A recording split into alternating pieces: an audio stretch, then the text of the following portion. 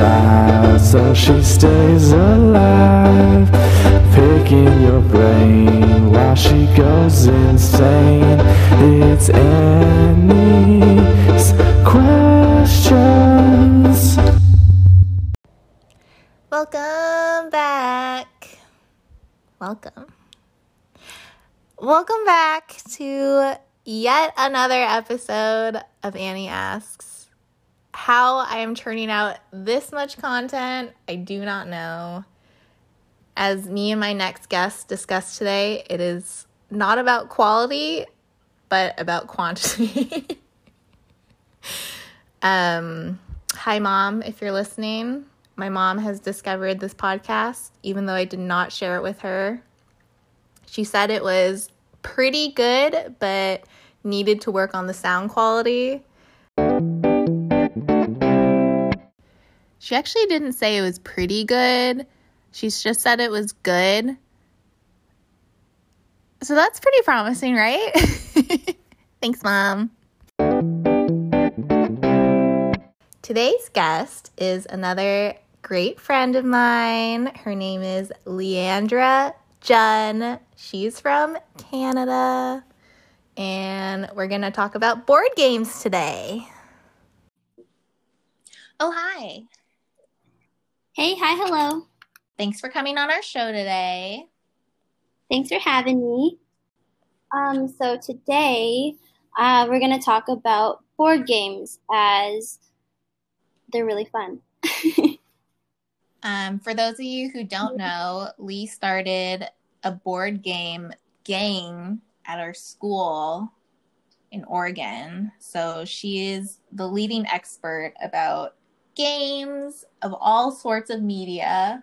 You play board games and you play video games. So talk about everything. Yeah. Right now we have 68 members, so all we need is one more.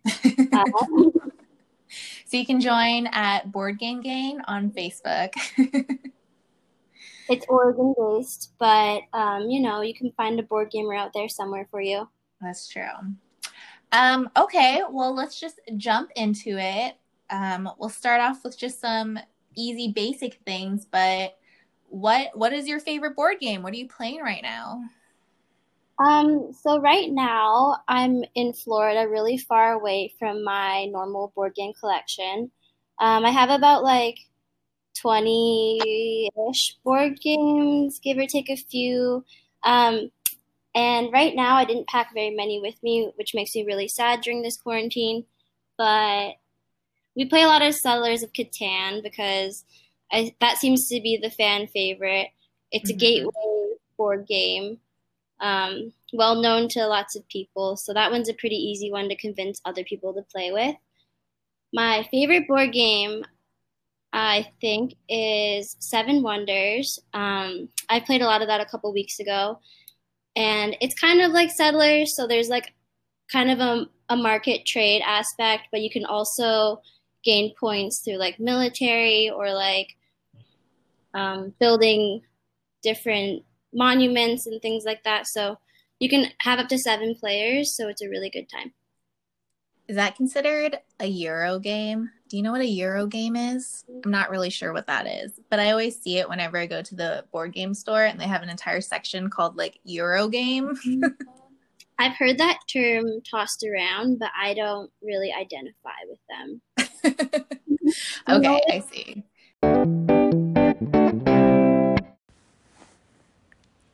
Okay, I just Googled Eurogame. According to Wikipedia, a Eurogame is a class of tabletop games that generally has indirect player interaction and abstract physical components. That is different than American-style games, which involve more luck, conflict, and drama. So overall, it's not very clear. Do you have a genre of board game that you like the best, like co-op or those kind of more strategic ones, or the ones where you have to do a lot of mind games and then you have to figure out who's the bad guy and you have to lie about your role and stuff like that? Yeah, those are pretty fun. Avalon, The Resistance, that's a pretty fun game. or like One Night Mystery or what is it called? One Night Werewolf or something like Oh, that that. werewolf one. Yeah. Yeah, those are super fun, or code names because you get to play with people and their personalities really come out. So Mhm. I think it's pretty cool to play with people that you know really well and see how they play or people you don't know at all. Yeah, I get really stressed out at those mind game games because I always end up being the bad guy for some reason, and then I have to lie about it.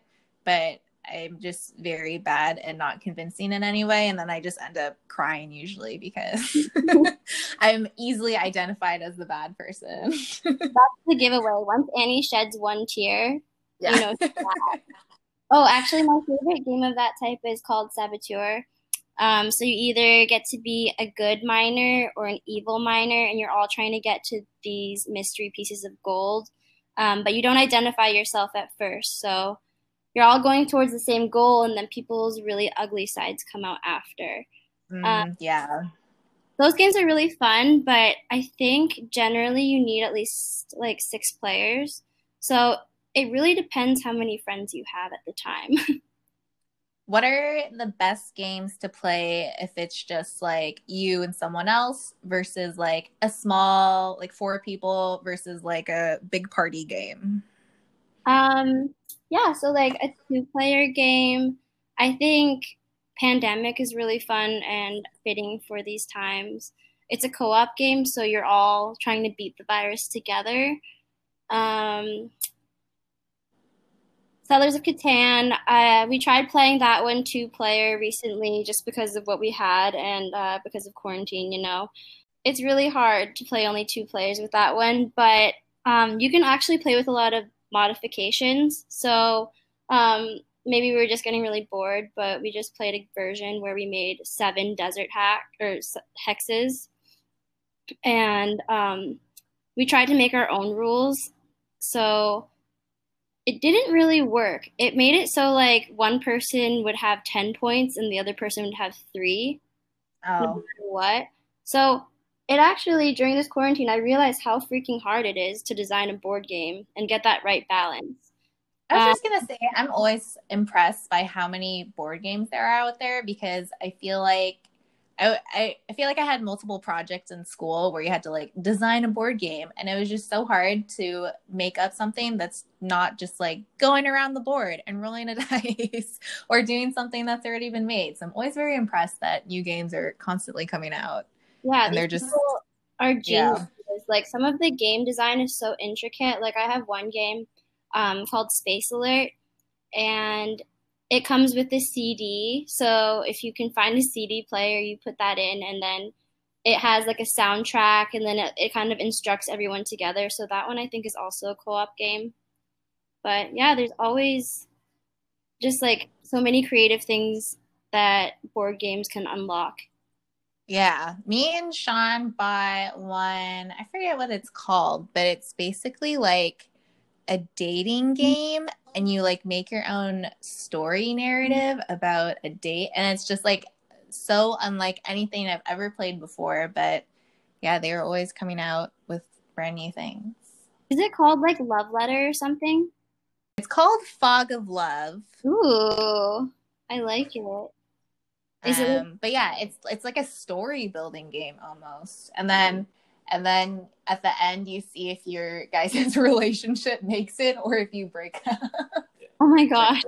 Going back to Catan, controversial opinion, but Mhm. I honestly don't know why that game is as popular as it is. I think it's slightly, not that it's boring, but I just think there are so many other better ones out there that are just as easy to play, if not easier. I agree. It's a total gateway game. And like I do like it. And by now I'm actually pretty good at it. But I Mm. will share some tips and tricks so anyone can be good at it. But Oh, wow. yeah, I think it's like the right amount of rules where you can get friends that don't really like to board game to sit still for like 7 minutes while you explain the rules. Because some Yeah. games are like, I don't like playing games that are super, super wordy or anything, but if you can have a friend that knows the rules quite well, it's pretty easy to pick up. The most infuriating thing about learning a new game is the person who is reading the rules because If they are doing a bad job, no matter how fun the game seems, I'm out. Mhm. Yes, on the um, opposite side, you have to have good listeners. So yeah. I really like playing with my friend Trish, who really got me into board games, and she's an elementary school teacher, so she always tells the rules perfectly, and I love it. Oh, that's good. That's very important. Yeah, Yeah, that's so good to important. know. Trish Phillips, previously. Shouts to Trish. Yeah, You no, are the reason why this episode is existing. truly. But yeah, no, Catan is good. It's like almost like Monopoly. It has enough randomness and luck, but a little bit more thinking and just a couple different ways to strategize. So I think to unlock Catan, to be really good at it, I never really bother with building the longest road. I think that when you go for that, you end up just going neck and neck with one other person who's trying to build a long road as well. And Mm. you have so many demands on just getting like wood or brick. That's also controversial. People who call it lumber or wood, it's wood. But yeah, it's hard to depend on that. Like you'll start to make a lot of stupid decisions based on your need for those two resources. Um, I also tend to build a lot of cities, as many as I can. So when I place my initial settlements, I make sure that I'm getting a lot of wheat and a lot of ore. Mm-hmm. And I think the last tip I have, even though nobody asked, is to kind of diversify your numbers a little bit because even when you're rolling, you might think that 8 is going to be the most common. And I always advocate for 8 because it's my favorite number. You know, 4s might be hot that time. So just go get a couple different numbers. Don't get like 2 8s and then a 6 because the more frequently you get your resources, the better and the lower chances you'll have of being robbed. Wow, some hot tips from the expert. How much percent of the time are you winning Catan? I'd say 90% maybe. Wow. So if Yeah. we have any Catan players out there, you have a new challenger. So Oh, and you can play online. So in case you're quarantining, you can play online Catan with your friends. I think you can also play Ticket to Ride online. So you know I love Ticket to that's Ride. cool. I think Ticket to Ride is another good gateway introductory game. It's very simple, it's fun, it's easy, doesn't take much brain power. And you learn, if you get the Europe version, which is the best, you learn the geography of Europe in the 1800s. So educational. So let's take an advertisement break now.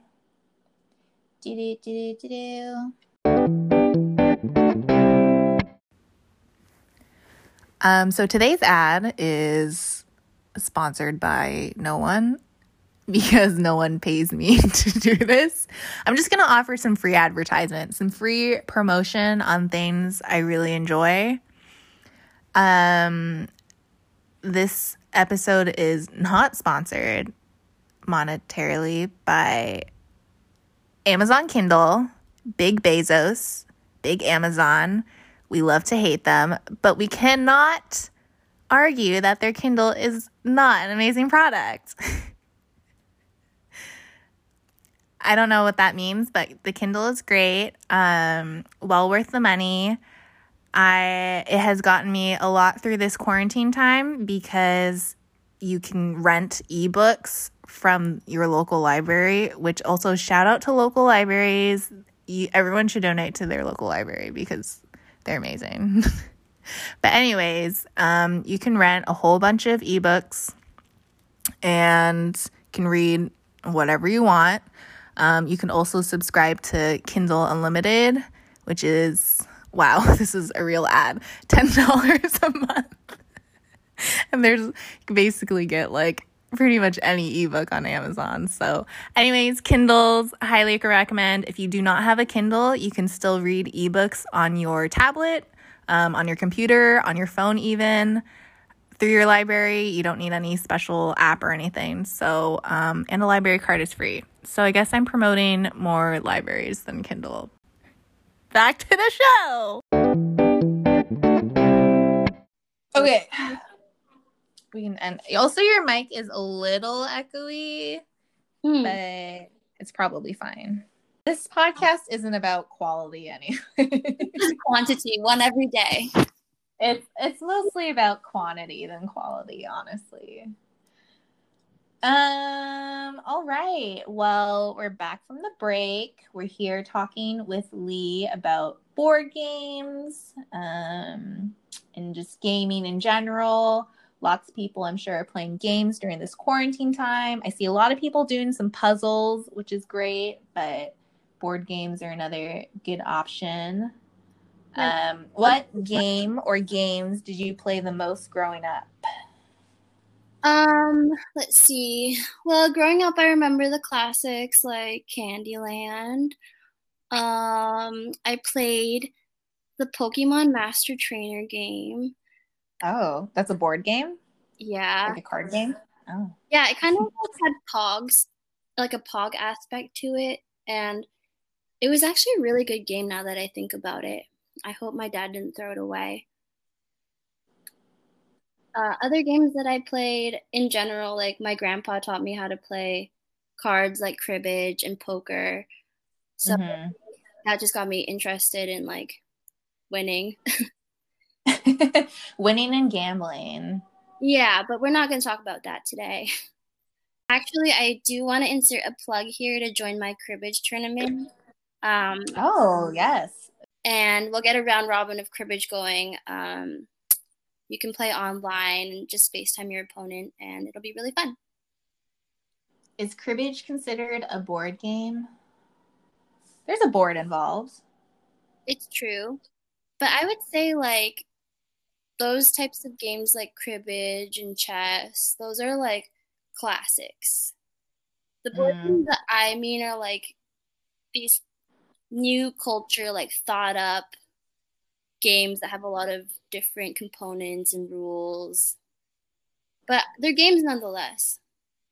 Do you have like a very specific board game memory? I think I have this very vivid memory of playing Monopoly when I was younger, and I kept landing on my sister's hotel like multiple turns in a row. And common theme of me in board games where I cry, but I started crying because I was so in debt.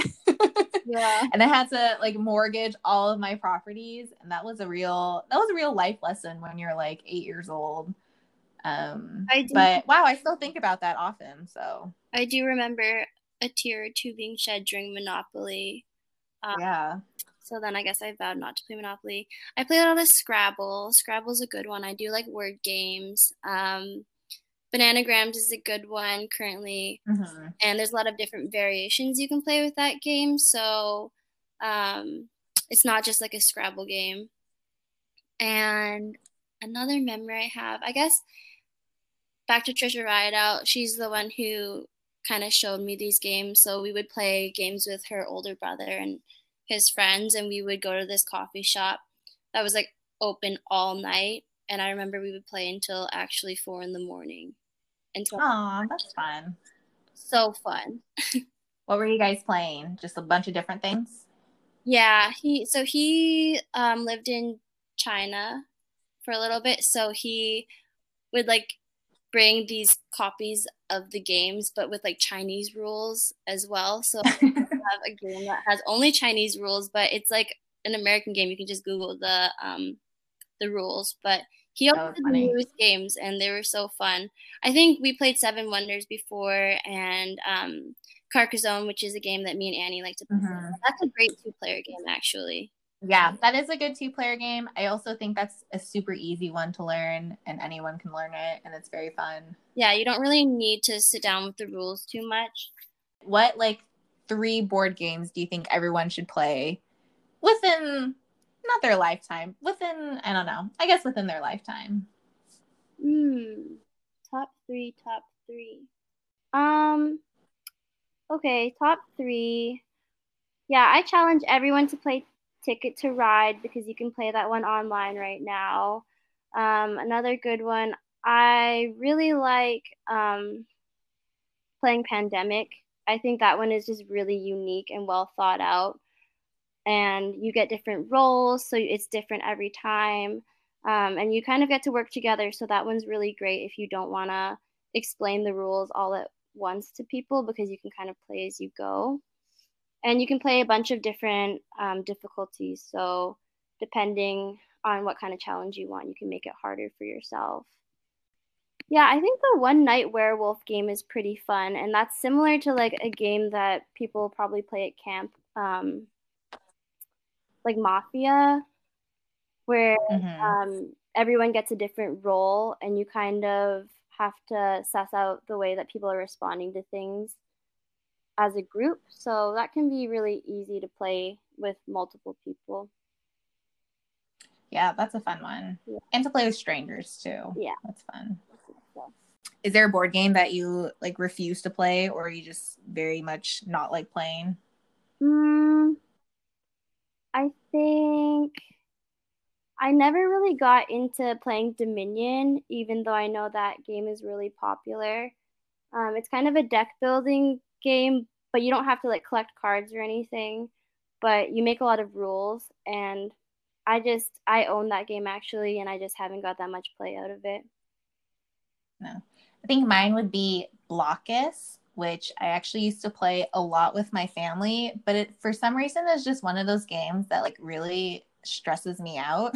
I'm not really sure why, because all you're doing is connecting some blocks together, but there's just so much like, I think it's because it's one of the games where not a lot happens in the beginning, and then you suddenly like so much is happening, and you have to keep track of what you're doing and block other people, but also try and advance, and it's just gets very stressful for me. So now I refuse to play Blockus. Right, that seems like the opposite of Tetris, so I can totally understand why you wouldn't want to play that, and everyone should just play Tetris instead. Well, Lee, I think that's all the time that we have today. So thank you so much for chatting about board games. Well, thanks for having me. And if anyone wants to join my cribbage tournament, please do, or play online board games with me. We should play. Bye. Okay. Bye, everyone. Thanks again to Lee for joining me today. I hope that you are all inspired to play some board games now. If you don't like board games, I hope this inspires you to at least try a couple different ones, because there's a lot out there, and I'm sure you can find something that you like. If you'd like to be on this podcast, as always, give me a shout. I'm always looking for new guests, especially since this seems to be a daily thing now, and I only know a handful of people, so let me know. And I hope you all have a great quarantine day. Bye. Gus, you want to be my podcast? Gus. You're supposed to meow.